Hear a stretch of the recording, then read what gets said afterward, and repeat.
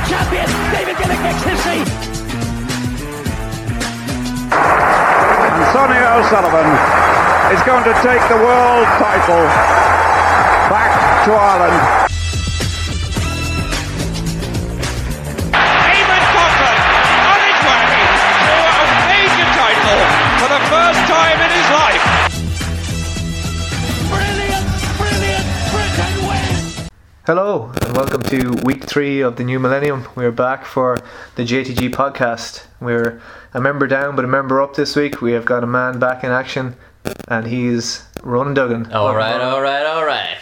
How we doing? How you feeling, Ronan? You ready to... I'm a little bit nervous, it's like coming back to an old flame. That's it, drop some truth bombs. Exactly. Well, I know I was never really that controversial anyway. I'll probably just sit in the fence. Just blend into the background there. And Beige. we also have Phelim Kelly here. Cathal Dennehy is absconded stateside, so we still have the trio, but we're interchanging, substituting.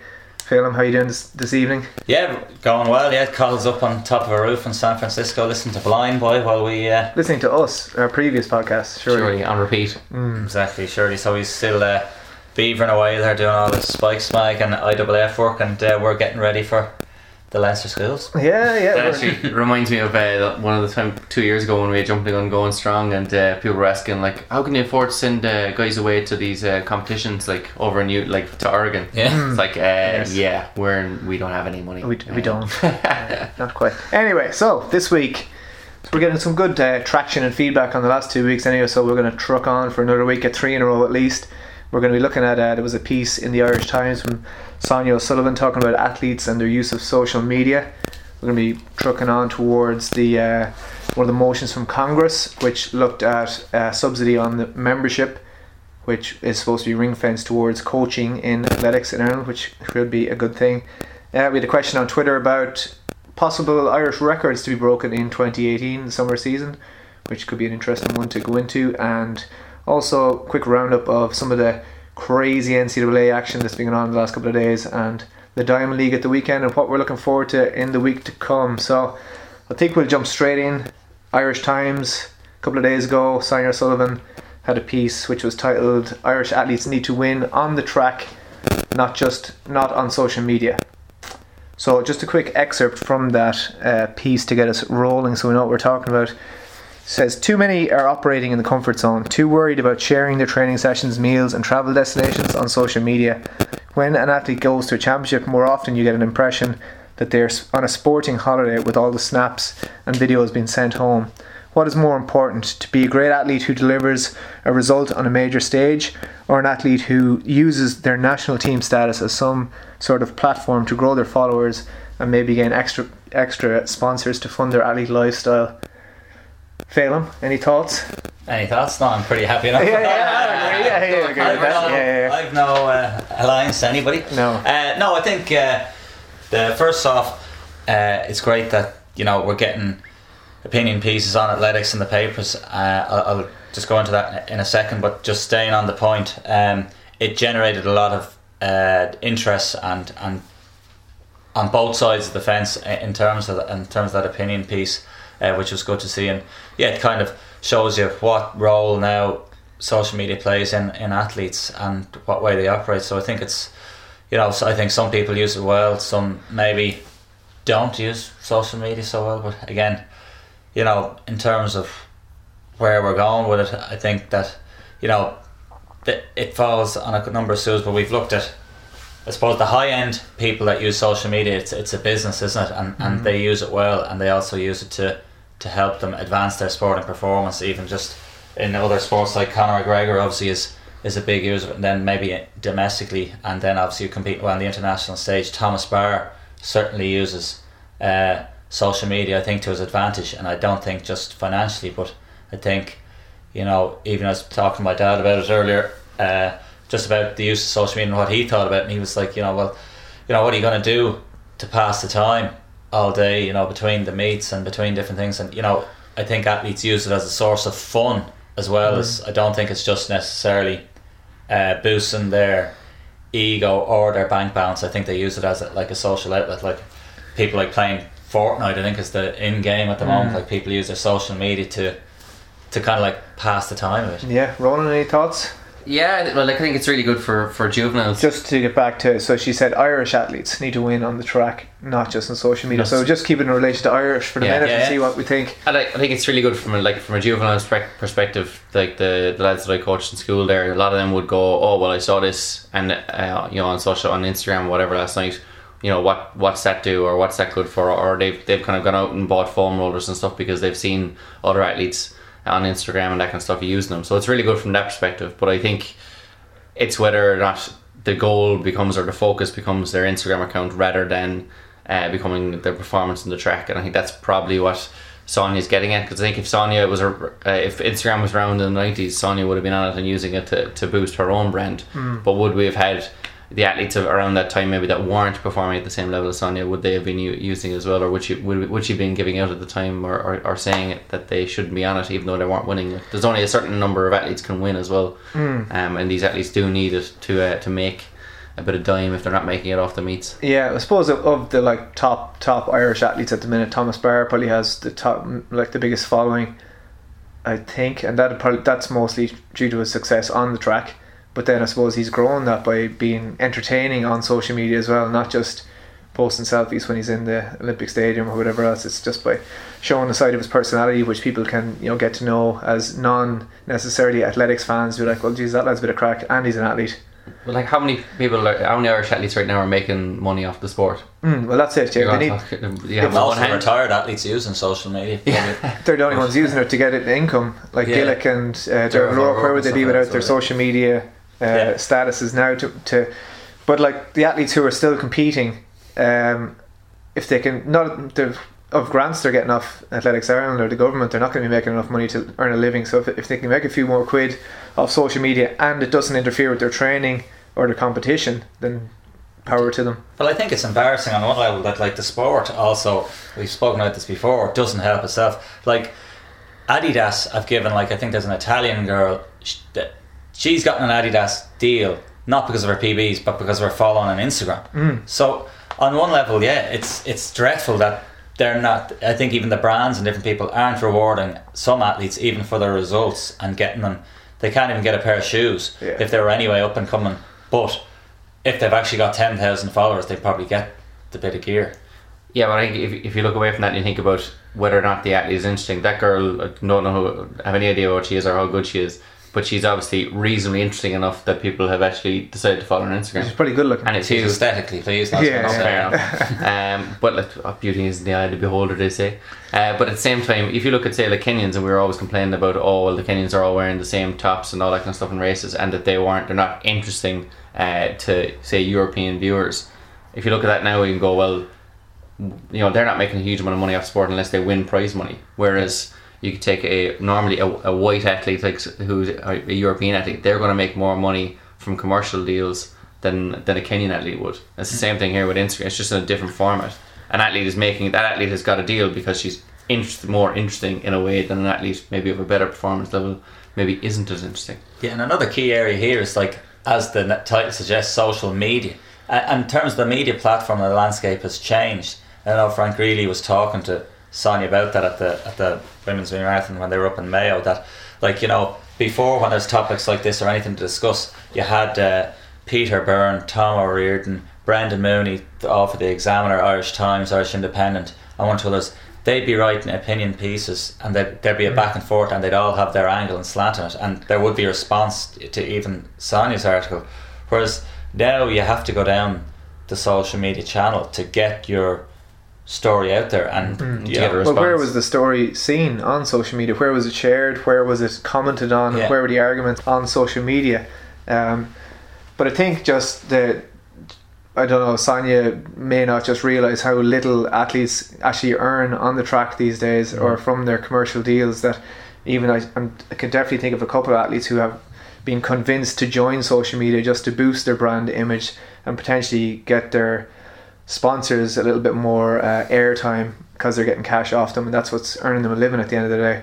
And at the end of the day, we want to kind of keep these athletes maybe that are almost, like, we all talk about how if we have more athletes competing at a higher standard across the board and more depth, we're going to have that one or two really good athletes like a Sonia Sullivan. So to keep those people in the sport, they are having to resort to social media. So if we're giving out and going, well, they need to concentrate on this, well, we need these athletes to hang around long enough that they might be able to turn themselves into a reasonably good athlete, and we can push that one or two guys to become a very, very good athlete. And as we were discussing there, just like say Genevieve Lacaze, the Australian athlete, she has over 100,000 followers on Instagram, but she had a huge following before necessarily she was, Olympic standard. But that may have, earned her a living so that she could continue to train at a high level, and then eventually she went on to make 2 Olympic finals, of course, in Rio. So I think we'd all be in agreement there. That's been a win-win situation for her. Well, yeah, you get more money off your gear sponsor, and then also other commercial deals, which then enables to be able to invest more in your athletics, isn't it? To go on the training camps, because as you've seen now with young athletes and stuff, it's everything you do costs money. You want to run in the graded, it's going to cost you €8. You want to get your shoe, the whole thing. You want to go do some drills in Santa, you have to pay $5. Exactly, yeah. You know what I mean? So it really is a tough sport, and that's where I think the sport doesn't help itself, that we can't even use the National Athletics not indoor arena, but the National Athletics Stadium for people to train. There's always events on this, and that's the sense of even the overall sense of well-being of the country, that there's facilities for people to exercise, get well, and in this term we're obviously focusing more on performance. We can't use it, and then or else it costs you. So again, so back to social media, if that's what's going to help you to even pay to use your local track, I suppose you're going to have to. Yeah, I think the key is that they abuse it in the way that it's meant to be abused, i.e. to make money, to profit off other people in order to keep their own career going, with the main focus of being performance. It's when people go and maybe are more concerned about what they're putting on social media than they are about how hard they're training. And you do see guys out there who are stopping in the middle of runs and taking photographs of themselves out running. Why do people have their phone on a run? Why in any way, shape or form would you do that? I have no idea. Some of the social media, look, it's like everything, some of the social media stuff, it's absolutely painful, and then these inspo stories and all, and fighting the good fight and all, and again it resorts back to people need to go on the track or the road or whatever they're doing and field, compete and produce and deliver some results. Yeah, just because the guy you're following who's run fast is doing handstands doesn't mean you doing handstands is going to make you run fast over 5k. But getting back to Sonia's point as well, I suppose it's the kind of championship tourist kind of mentality as well, that there's no harm with being kind of promoting yourself all year round, but once you get into race week at the World Championships, you don't need to be taking selfies in the stadium or posting Snapchats of the breakfast or the McDonald's in the Olympic Village. I think there's a time enough to put the phone down for a couple of days and focus on what you're doing. Or likewise, it may be a distraction for you to keep you from overthinking about the situation or the competition, but it's going to be entirely individual, I think, for the athlete or what their sponsors or their following expect of them as well. So they kind of have to keep up their appearances a little bit that way too. Yeah, I think it's like with any form of whatever you're using, social media, different things, using it the right ways. And I think the good athletes, and even it doesn't have to matter about even if it's the highest level, but as you say, use it at the right times, and then don't.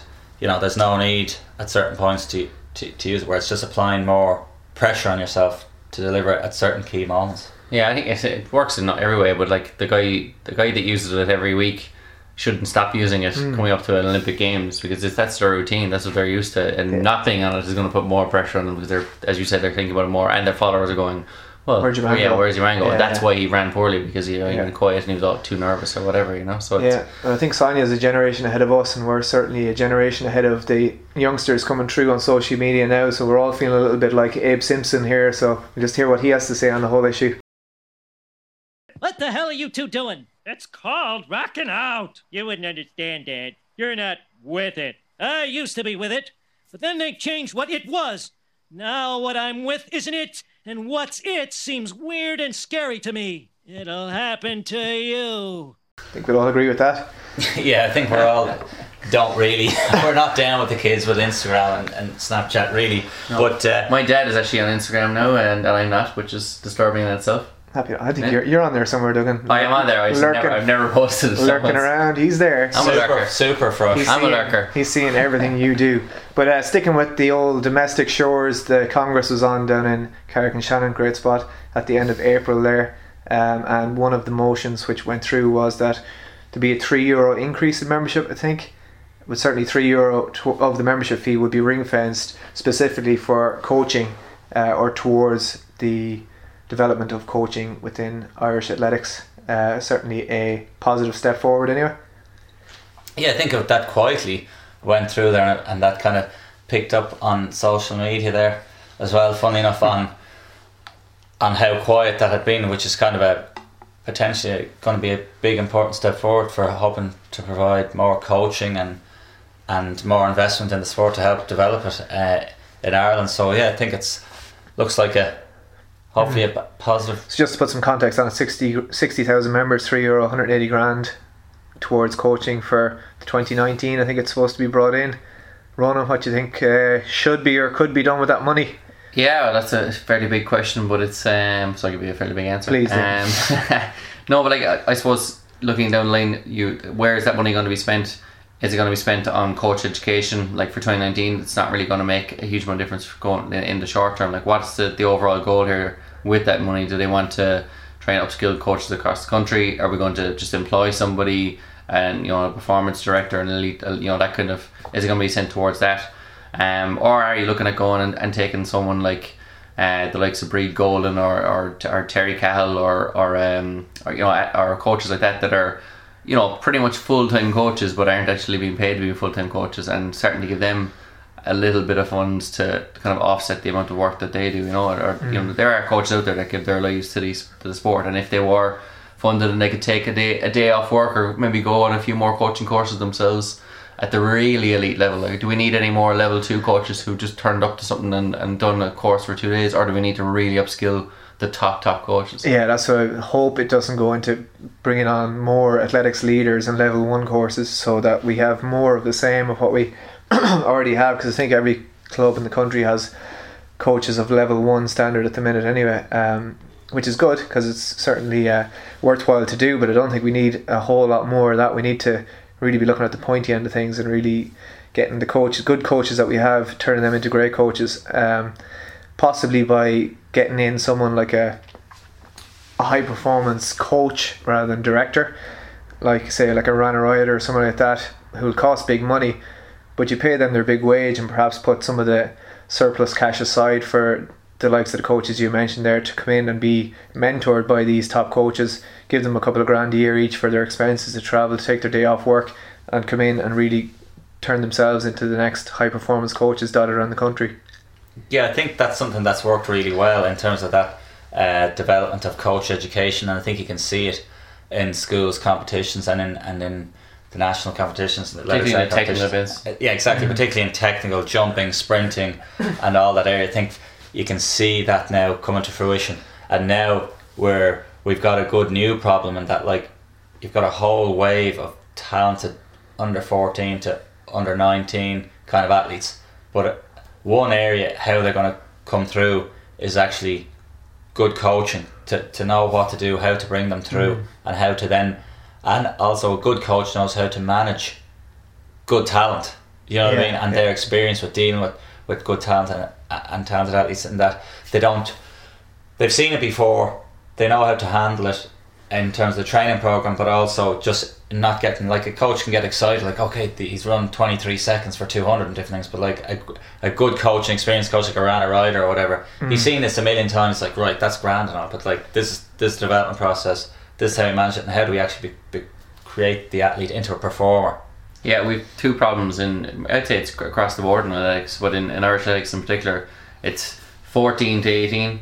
How do they survive that period, and whether or not we can get them from, as you said, that talented, like, we have so much talent at under 13, 14 level, and they're freaks out there, but where do they go from 14 to 18? Normally they don't go anywhere, and if they do survive that long, then you're looking to get them into that elite coach. And it is a case, the other problem then we have is that at 18, 19, we get a lot of guys hanging around and staying with a coach, or maybe not moving on, or not going abroad, or they don't move on to another higher level of coaching, and then we have that problem maybe that Sonia's talking about there, where we don't get athletes really kicking on to the highest level and taking that chance again. So I think a big problem as well is not even moving on to a higher level of coaching, but moving on to the same level of coach but in a more convenient area to you. So there's lads moving from Kerry to Dublin to go to DCU or UCD, and they're staying with the coach down home, and they think they're getting away with it, and then they realise a year or two down the line, well, I'm in a balls of those 2 years, maybe now I should try and pick up the slack where I left off and join someone up here, or the vice versa. Yeah, I think just in terms of that, it's like we've spoken about this before. Like America has the natural transitions, which kind of erodes that. Where obviously we're a small country, that it doesn't go like when you're in high school, you have your high school coach, and there's a natural ending when you go to college. You go to the college coach. There's no real drama in terms of, you know, the coach and your leaving coach. It's a natural transition, and then from college they then go for a natural transition into the pro ranks. And again, America didn't design it that way. It's just conveniently happened to happen that way. So they didn't design this structure in any way. And obviously you do have cases of people going back to their high school coach, like Alan Webb did and stuff. And then also people stay with their college coach, like Ray Tracy and Ron Warhurst with Nick Willis. Yeah, just like you were saying there with the teenagers, I think our 14 to like 17 year olds are brilliant at the minute though. I don't think there's any drop off there really. I think it's just 17 into that leaving cert first year in college gap is where the big problems start. But I think that like mid-teenage years has come on because of a lot of the new facilities around the country. First of all, there's a load of new tracks outside of Dublin which are good because kids can actually go and run fast or do a long jump or throw a shot put or a javelin once a week or whatever. They get a touch in with the event excuse me. And as well as that, the amount of coaches that have done these coach development courses, so they can actually give them the right drills and the right sessions to develop them. It's just, I think this cash needs to be pumped in towards the high performance end of coaching to get some of our great coaches in Ireland to become brilliant coaches and real international standard, and hopefully fatten out the pointy end of our pyramid. Yeah, I think the coaches need to be challenged, and for coaches in Ireland now to be challenged, we are going to have a couple of professional coaches, because it's an easy one for a coach now to say, well, I'm not getting paid, I'm not getting things. Whereas, you know, a great coach and a really good coach is a strong personality, is a strong character, because it's about decision making as well as not just, and dealing with people and not just writing the training schedule. And I think that's where also, like, if we're trying to develop accountability, we can't really be accountable on too many coaches or athletes, because, you know, they aren't in an area where they have that kind of a setup that you can really challenge them. It's like, well, you know, the coaches, they have to work 9 to 5. Some of those coaches, they don't have a choice other than they must work, so that impinges their time, contact time, and contact time is key to develop an athlete. And if you have to work, obviously you're really reducing that contact time, the quality of coaching that you can deliver. Yeah, because we were all saying about like whether, oh look, should we should you charge this fella, or should it, should look for money off the athletes? And if you do look for money off the athletes, you do become accountable then to what, like, when they're once, even if it's only a nominal fee, you become accountable. Oh well, I'm paying this guy. But we have had discussions before about how athletes are willing to pay like a strength and conditioning coach, or pay for physio, or pay for whatever, but we don't actually have that many paid coaches in the country, and yet they're probably the most important thing for that athlete. I think it's good for the athlete to pay as well though, because it gives them a sense of, right, I've bought into this system here, I'm accountable for it now, I've committed to paying this coach money, I need to get my money's worth out of it and not mess about and waste this money, piss it down the drain. Yeah, and in turn wasting the coach's time, whereas a lot of the coaches in Ireland and obviously around the world, you're putting so much time and energy into them, and then they're just going to pack it in, and the money is one, obviously it's a little bit of finance, but also too, like I say, that, you know, their investment that they're now committing now, and it is, again, in one way, like, well, at least they paid some kind of money, and it is going towards generally just covering your expenses, fuel money, travel, and it's not enough, but you're not going to be the Bentley. But I suppose the €3 is a great start, but again, there's a couple of things in terms of coaching, as you've just said there. If you want one of these kind of Rana Ryder, Dan Pfaff, or even say Jerry Schumacher, or any of these guys over the Barman Track Club as well, it's going to cost at least $100,000 a year, like specifically if we want to get a coach, and a really high end coach to develop that. If you're giving a coach €30,000 a year, you know, that's what you're going to get. Yeah. But like, we actually have a bit of an advantage, is particularly with getting American coaches in. If you went to an American coach like and ask him, look, you'll come to Ireland for a year and you're going to get $100,000, they'll jump at the chance to come and live like Ireland, like in terms of tourism and everything as well, like they'd be delighted to come. Okay, I will go to Ireland for a year and bring the family, and it's something that's actually an exciting place for them to go. Like it's not about moving from one part of America to It's the not like other. moving to Qatar or something like that. Yeah, exactly. Yeah, it's about exactly 100%. You're talking about moving somewhere where they actually would like to go, and the family would like to go. So it is easier, I think, to get people to come somewhere like Ireland. Yeah, but even if you got someone for 100 grand, and then you can give 12 of our high performance coaches in inverted commas 5 grand a year for their expenses to travel up and visit this coach once every week or two, or take a day off work to be their understudy for a while here and there. And even cycle it, look, you get a jumps coach in for 2 years. All the jumps coaches get paid to get their expenses for those 2 years to come up and will work on that coach. Then you get a distance guru in, and you can cycle it through different events over the course of 10 years, and those coaches are going to be around over those 10 years and have that knowledge. Yeah, well, I think that's where I don't think it ever actually happens really, in terms of screening coaches and athletes, in terms of psychologically, like in terms of what's going to be their level of commitment. Like, your VO2 max tests and stuff like that, but like, again, you're investing money in coaching. You want to sit down, talk to the coach and see, right, this coach isn't just going to be excited about this for a year or two and then just kind of like go off the wane, like say, even in that sense of like a lot of people, like even I've done it, I've got a few coaching badges in different sports, like, they're not really, I've come along, I've got my badge and away I go again. Yeah. And you might put it to use later, but I think that sense of like, if we're investing in a person, how can we, psychoanalyze them in some sense in terms of their level of commitment, so for you then to warrant an investment in some of the coaches, and in terms of understudies of coaches, that they'll go with it longer term. Yeah, I suppose it's a tricky one, right? But another thing I'd be looking at is, why do they need to raise the membership €3 for this? Surely there could have been some of that money already being gained from this huge increase in membership could have been put towards coaching already. But anyway, we won't get into that. Maybe we can bust it up to a £5 next year. We'll have 300 grand there for ourselves. Yeah, for the lads. Happy days. Anyway, moving swiftly onwards, we had a question there on Twitter from Elizabeth Egan, and she was wondering, would any possible Irish records be under threat on the track or road this summer? Break on through to the other side. Break on through to the other side. Break on through to the other side, yeah. Yeah, apart from the 100 metres, obviously, of course, Yeah. which looks like it's most certainly going to go, but it has to still be done. done. We've seen the old Ronnie Rosenthal, or many's a finish under the crossbar.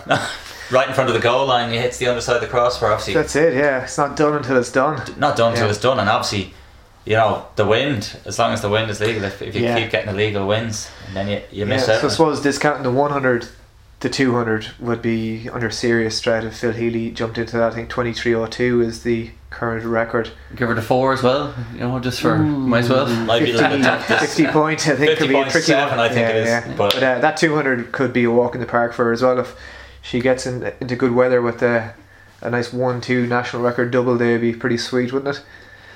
So Yeah. the 100 as well, it's not only going to be under threat from Phil Healy. Yeah, absolutely. Yeah, there's a That's couple the of thing there's to say, plenty Amy of Foster, yeah. and So then that, Gene Ackby Moses has been in good shape, and Yeah. even one of the younger guns like Yeah, Kieran Kieran Neville, Neville, anybody. yeah. There is a batches for instance, and then even one or two we haven't even mentioned might Rest of that, like, bolt you- from the blue. Exactly. absolutely, yeah. The ones I was looking at were the relays. So that, I think that women's 4x1 relay, if they can get themselves together on a good day, they could smash that record. I think it's 43 seconds or just under 42.9 maybe. And likewise, the men's 4x1 record is 39:23, I think. And if you've the likes of Marcus Lawler, if Leon Reid gets his identity crisis sorted, Jeremy Phillips has run 10.4 this year already. He's run 10.3 PB. So there's 3 men with 10.3 PBs already. Joseph Ojewumi 10.5, Windy in Waterford. There's some serious talent there in both male and female short sprints. Women's 4x4 record, This is around 3:30, is it? not sure, You're but probably missing that one mate. Like if yeah, it's not going to we run need 50 Phil to run a points. 50 point split. Yeah, Well, you feel Haley then a cleaner man and keeps improving, then you've got Yeah. 2 there, and then you only need 2 more. exactly. I was like, take that on. Well, For you. you've got Name the the- other 2. Name them get, like all the other girls. Yeah. If you All can get those are the Sinead fans. Denny and Catra Manis and those like running 52, 53 splits, McManus is one that could Yeah. improve because she's not that long doing 400s either, so you could see a jump there as well. That's Yeah. the batch of another 3 or 4 girls easily that can And then you've a fill load in of- those other 2 slots. A load of juniors there as well coming Yeah. through, and under 23s like Tavisha Patterson and a few of those that'll be just Joanna Mills. coming on. Oh leaps, wait, no, that. coming on, coming on leaps and bounds. Anyway, Shinsuke Lele. yeah. So I think. What about the middle distance? No, we're done. No, not at all. We're finished. We're never gonna. Mark English, I think, yeah. Yeah, You give can him never rule that out. David Matthews' record is 44, 44, 82. 182, yeah, so. The women's 800 as well. Yeah, Schiefer, women's 800, perhaps? Shiva Claire That's Butler, true, yeah, yeah. she's won the Big East there again. We'll get into some of the NCAAs later, but yeah, Shiva, and you know what, yeah, it's going to be Roseanne Gavin's record, 2 flat 50. Yeah, you can see the first sub 2 Schiefer could be the right name to the record books. Yeah. You'll see I think outside of the senior records, obviously you'll see the likes of Sarah Healy could smash a few records. Yeah. Well, she narrowly missed out on the Irish youth record over the 1500 metres at the British Miles Club, and that was just due to some bad pacemaking, and she picked her up at 6:50 going, missed out by a few hundredths of a second.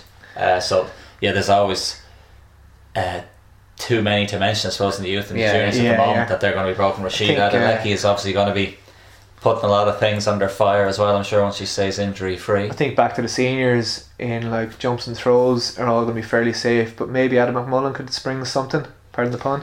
7.99 indoors, 8.07 he has to beat outdoors. It's definitely possible. The only thing is the fact that there's not a heat, like say if that was a distance event or even a sprint event, you'd feel that there was going to be a major jump from an indoor to an outdoor, but guys can't have jumped, like I remember man Sebastian Boyer in the long jump. Yeah. And what was he jumped like 7 or like 8 it's 50 something or yeah, something like that, and had indoors. never gone near it before or since.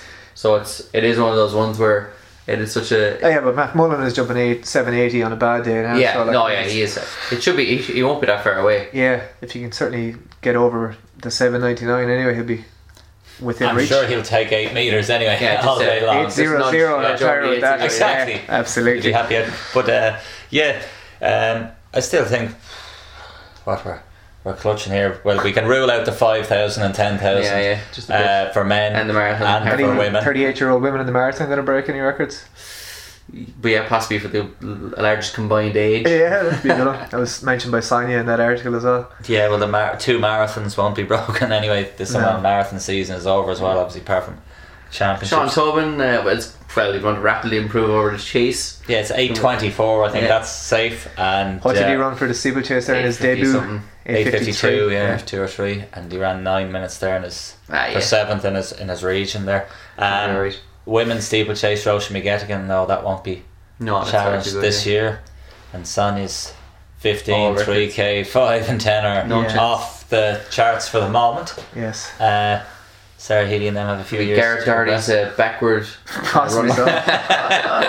Yeah, in the walks, Robert Heffernan's ones are certainly out of reach. And maybe the 50k walk, actually. I don't know if it's an Irish woman done the 50k walk yet, so they're Oh, yeah. an Irish That's- senior yeah, record. There's that's one for cool. you, because nobody will break. I think, is it Olive Lachlan probably has the 20k, that won't be touched either. He's going to jump in there. Some of the Certainly. O'Connors from West Waterford, perhaps. I'll put it this way: no matter who breaks it or runs it or does it, if they run it, they'll have They'll be another from case in their hands. But Olive Lachlan I guarantee, has done 50k and done it much faster out on the roads At some around stage. Might Yeah. make a comeback just to Yeah, tag just a around, record on, yeah. And why not post on our social media and make some cash? Exactly, yeah, social needs. And why social meds, as Duggan likes to call it. Anyway, wrapping that up, heading stateside, Phelim. You were introduced to a new man there over the weekend. You'd heard his name around before, but just yesterday you realised that you couldn't handle the truth. You can't handle the truth! Who is he? I certainly couldn't. He's the Gator. He's Grant Holloway. Grant the Truth Holloway. So yeah, I think I screenshot that earlier, but he's the first athlete ever to do it outdoors, to run under 13:20 for the 110 hurdles and then jump over 8:10, I think, for the long jump. So I know there's a lot of people saying Yes. Go on. especially for middle distance junkies, and he's also split Long sub 44 for a 4x4 relay. Yeah. So Well, there are two of our most respectable Irish records: 13:30 in the hurdles and 8:07 in the long jump. And He's better than both. way better than both of those. well, there you go. Yeah, and he's a collegiate athlete. Anyway, this guy is a serious. And also sub 44 on a relay split, yeah, like you said. Yeah. and he's with the Florida Gators. So I think that's the university. There's a good chance that he'll never be heard of again in the next 2 or 3 years. No, I think this man will be sticking around. He ran the world's fastest time indoors over 60 hurdles as well. Didn't go to the world indoors because he was too busy winning and winning the NCAA indoors and coming second in the long jump. Can he catch a ball? Because then he might need another wide receiver, and then he won't play again. That's the thing in America, isn't it? Like, you're going to make way more cash. I remember one of the times when I've said it before, when I was back in London back in 2006. But anyway, there was a Benny Brazel who ran the 48 or something for the 4 hurdles, but then decided he'd make hay in the 1 year football ranks and make a bit of cash. What was the name of the British discus thrower? Do you remember his name? Lawrence Okoye. Lawrence Okoye, yeah. He's still playing, isn't he? Banking cash sitting on the bench. This is going to be Lawrence Okoye's year. This year is going to be Lawrence Okoye's my year. Meanwhile, he's going to make 100 grand sitting on the bench and doing a bit of practice and reading the plays, whereas you'd make €100 throwing the discus. Exactly, yeah. Unless he was extremely active on social media, of course. A free pair of flat Nike discus throwing spikes. Yeah, well, Devin Allen as well there. Did he get a medal in the World Championships last year? And then goosed his knee, wasn't it? No, well, he was NCAA's, wasn't it? He's a pro athlete now, but in 2015 he was still NCAA and he was playing for the Oregon Ducks as a wide receiver as well. And he did his cruciate, so he then went to track for the summer and made the Olympic team in 2016. Then went back to the football, did his cruciate again, and said, "Right, maybe I'll just stick to track." But he also a good man on social media. He was there down in Australia wearing his singlet, which had his face emblazoned all over it, or him crossing the line. As a picture on his singlet, look it up there. It's very great, interesting. But he also had the T-shirt of himself on it. But that was at some kind of a festival. What was that, Mardi Gras? I don't know what it's called. Oh, wasn't it? Or was that Coachella? Coachella, the T-shirt on there. Yeah, wasn't it a meet? But tremendous. Quite interesting nonetheless. Yeah, so that's there. Also in the NCAA's there yesterday, we seen the 9th fastest time ever by a 400 meter hurdler from an under 20. Her name Kentucky? is Sydney McLaughlin. 52.75 over the hurdles, and Owen Buggy pointed out to me earlier, I think, that it'll be 6th fastest on the flat as a junior this year so far. Yeah, something else. As Spike Smag tweeted, they said there's 3 things sure in life: death, taxes, and Sydney McLaughlin breaking another world under 20 record. Yeah, absolutely. Yeah, so that was fairly insane. We were talking, so she's split, as we were saying sub 50 for a 400 on the relay, and has run 50 point, and basically she's still she's the new Bolt. Yeah, she's the next Bolt. I remind all the lads. Yeah, look, I remember dinners going on about her. She's big on social media. She's gotten a big following, and hopefully she's one of the people that's going to develop and be a star of the sport. I remember just talking earlier in the week to Cahill just about, like, you know, even, I know we're going to talk about the Diamond League shortly, but like the middle distance and different things, like there's no people now that Mo's gone that you need your big names like your Roger Federer or whatever. Well, even look, was Mukhtar Idris beat him for the 5k last year and was in the Shanghai Diamond League and got blown out the back door. Like Mo would never happen to Mo. No. Whatever you want to say about him, like he was always there in the mix for the win in pretty much any race he's been in over the last few years. Exactly, and you need your winners to generate an interest and a focus for fans to look at these key athletes, like obviously even Valerie Adams in the shot put was always winning, and eventually she got a profile for herself and for shot, because anybody turns like, there's your one, she's always winning. You're casual observers of the sport. That's who they want to drag in, like not us losers who watch any old donkey derby. Absolutely. Back to the hurdles at the NCAA's. Jasmine Camacho Quinn, 12:40. Yes, was she there? She was indeed. Yeah, the Quinns in Cavan. She's a relation to them. She 100th of a second off the collegiate record and fast in the world this year as well. And there was also a world junior record in that race, 12:75 from another girl who I don't know her name. So fairly sick stuff as always, but like they say, people going mad that this is it's the fastest time we've ever seen in May. Yeah, but this is the time of year they need to run fast. That is their job, run fast for your college in May. And because in America they've actually been competing for a number of months, and as you said as well, Jared, they've had a full indoor season as well, and the NCAA outdoor championships are coming up now. Most of them will not be running by the middle of June this year. Well, there's no point because they're not allowed to earn money, so there's no point in going earning the meagre sums of cash that they can gain around the circuit. And on the quiet. Yeah, I think the main Irish performance, just in terms of they were Big East and there were people competing in different regions, but Schaefer Clary Butner won back-to-back now Big East 800 metre titles. She's still going well, and she's going to have decisions to make then when she finishes this year, where the old classic, do I stay or do I go, for when she graduates from. I think I'm all feeling really old now. I remember watching her do it in a minor, or not even a minor. She ran junior when she was a minor back in the day in the cross country. And Yeah, now she she's won her finishing college. 6 cross country Grow so titles. fast. Grow up 6 so cross fast. country titles in a row, and she won the national junior cross infamously at the age of 14. And so she's got that decision to make. But the key thing is she's running well, hopefully, and she won the bronze medal indoors at the NCAA. So outdoors, hopefully, be another big one for her, get the medal, and that obviously then increases your sponsorship potential with the brands, and also as a result getting into a group stateside, which I'm allowing. That's probably the route that she'd go down in terms of that. So get into a group like, as you see, the Oregon Track Club or whoever else there is for opportunity for her to go down that route to develop. So that was the highlight. I know there's plenty of Irish athletes competing over there, but that was certainly the highlight Irish performance in the NC2A Championships. Preliminary rounds. Anyway, so back to last Saturday, we had Shanghai. I got shanghaied upstairs to a press conference. Yes, Nelly, Shanghai by Jack Charlton there. Yeah, we were shanghaied, and we've lost our proper journalist over to the United States, but he'll be joining us again soon. But Wycliffe Kinyamal, I think in the 800, he's from the same town as David Radish, and he said it's his time now. So He said, I'm not here to take part, I'm here to take over. Yeah. It's been a WWE style kind of hype there, so we'll see how Wycliffe Jean can do, or will he be gone till November? Is he ready or not? Exactly, yeah, here we go. I don't know any other Wycliffe Fugees. Jean or Fugees related songs, but sure, look. That's all I got. There we had She Yahoo, or however he says his name. That wasn't just Balaam having a meltdown, there was Hu Ya Shi or Shi Ya How in the long jump. 19 years old, jumped 8:43. Remember the name. You heard it here first. He was bested in the end by Luva Manyonga with 8:56, I think, the last round, on a soaking wet day. But she dislocated 3 phalanges in his foot on takeoff, so he could be out of action until he's 20. But there's no big competitions really for him this year, other than to earn some cash on the circuit. But 8:43 was still pretty good for a long jumper at the age of 19, or any age in fact. Absolutely, yeah. The hurdles, Omar McLeod is back to winning ways there. There was a few issues with the wet track. I think I've seen Garfield Darien and Aries Merritt saying they basically just had to kind of pull out halfway through the race because they were slipping and sliding.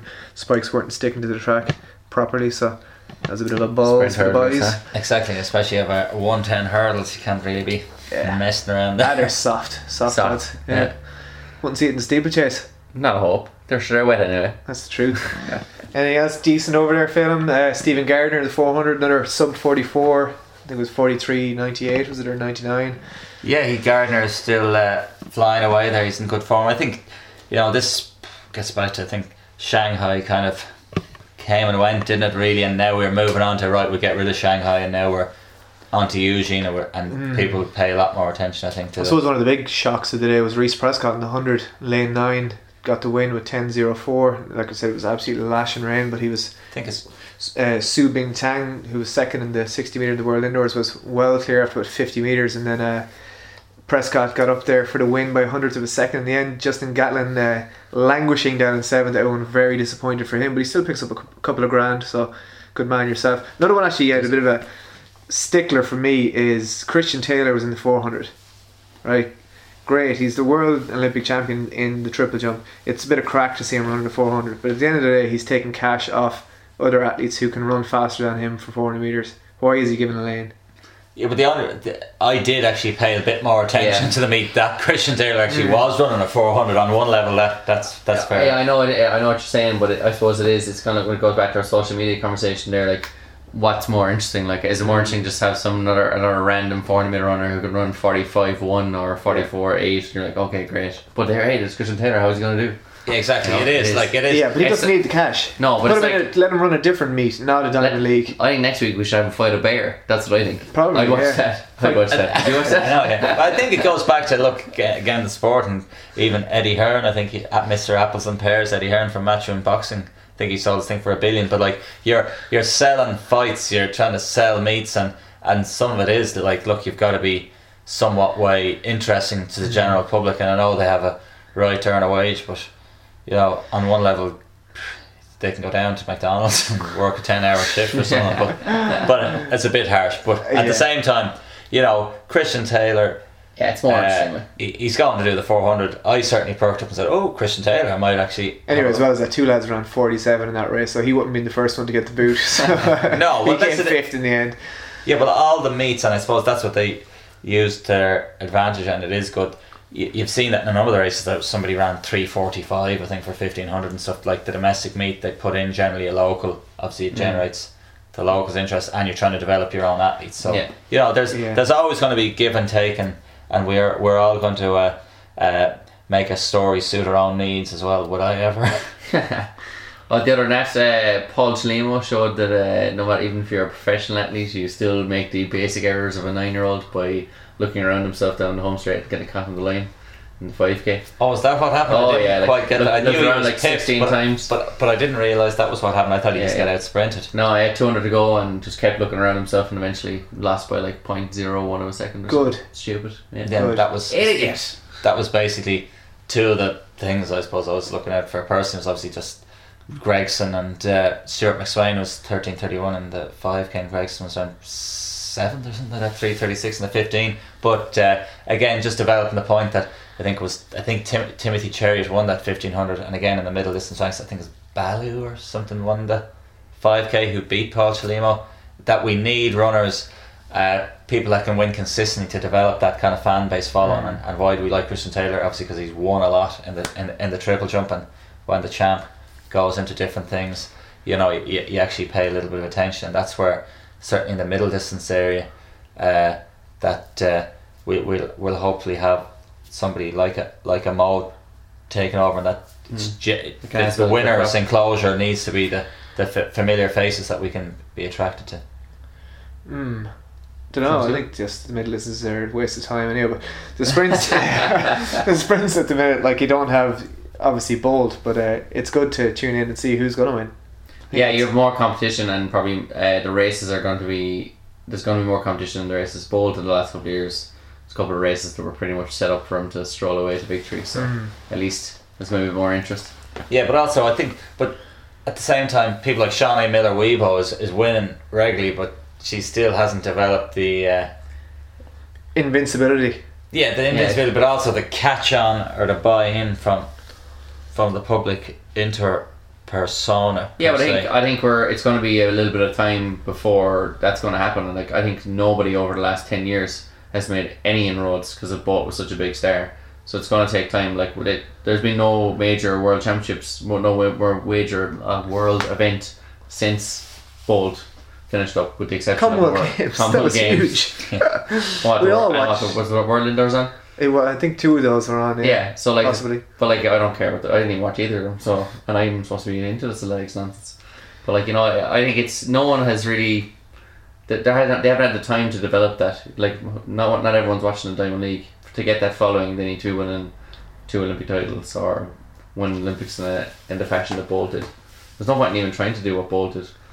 Yeah, but I think it's your own personality. Like I think people like Conceição Caparuto, for one, I know he's been struggling with a little bit of injuries, but he has a lot of personality, and he's shown it in the steeplechase. And there are a couple of athletes out there that do have that bit of a star attraction. Like Renaud Lavillenie is another athlete who kind of generates a bit of interest in headlines, and he's not like Usain Bolt, but he still has his own kind of bubbly personality, and he's zipping up and down his one-piece suit and stuff, and he's doing a few somersaults as well at times. So yeah, again, just in terms of basically we're saying it's a stop-off point, and then we'll pay a little bit more attention again for the Diamond League in Eugene. Shanghai came and went. Absolutely. So anything else coming up this week that we need to discuss? No, just to finish off, we mentioned Sarah Healy there, just great, still an great upcoming talent, another brilliant performance to win a senior race at the British Masters Cup, and importantly winning the race and responding with 150 to go. It looked like she was going to be swamped. She responded again and won, and she's going to be competing in the Leinster Schools as Rashida Adeleke and a few other upcomers. Yeah, I'm actually fearful about saying this because I think it's going to set you off, but I think school athletes, and look, she's done it on the weekends, maybe that she was able to do it and then come back and run the Leinster schools, and it's all a development process. But it brings me back to a friend of mine who tried to run an IMC race on the same day that schools were on.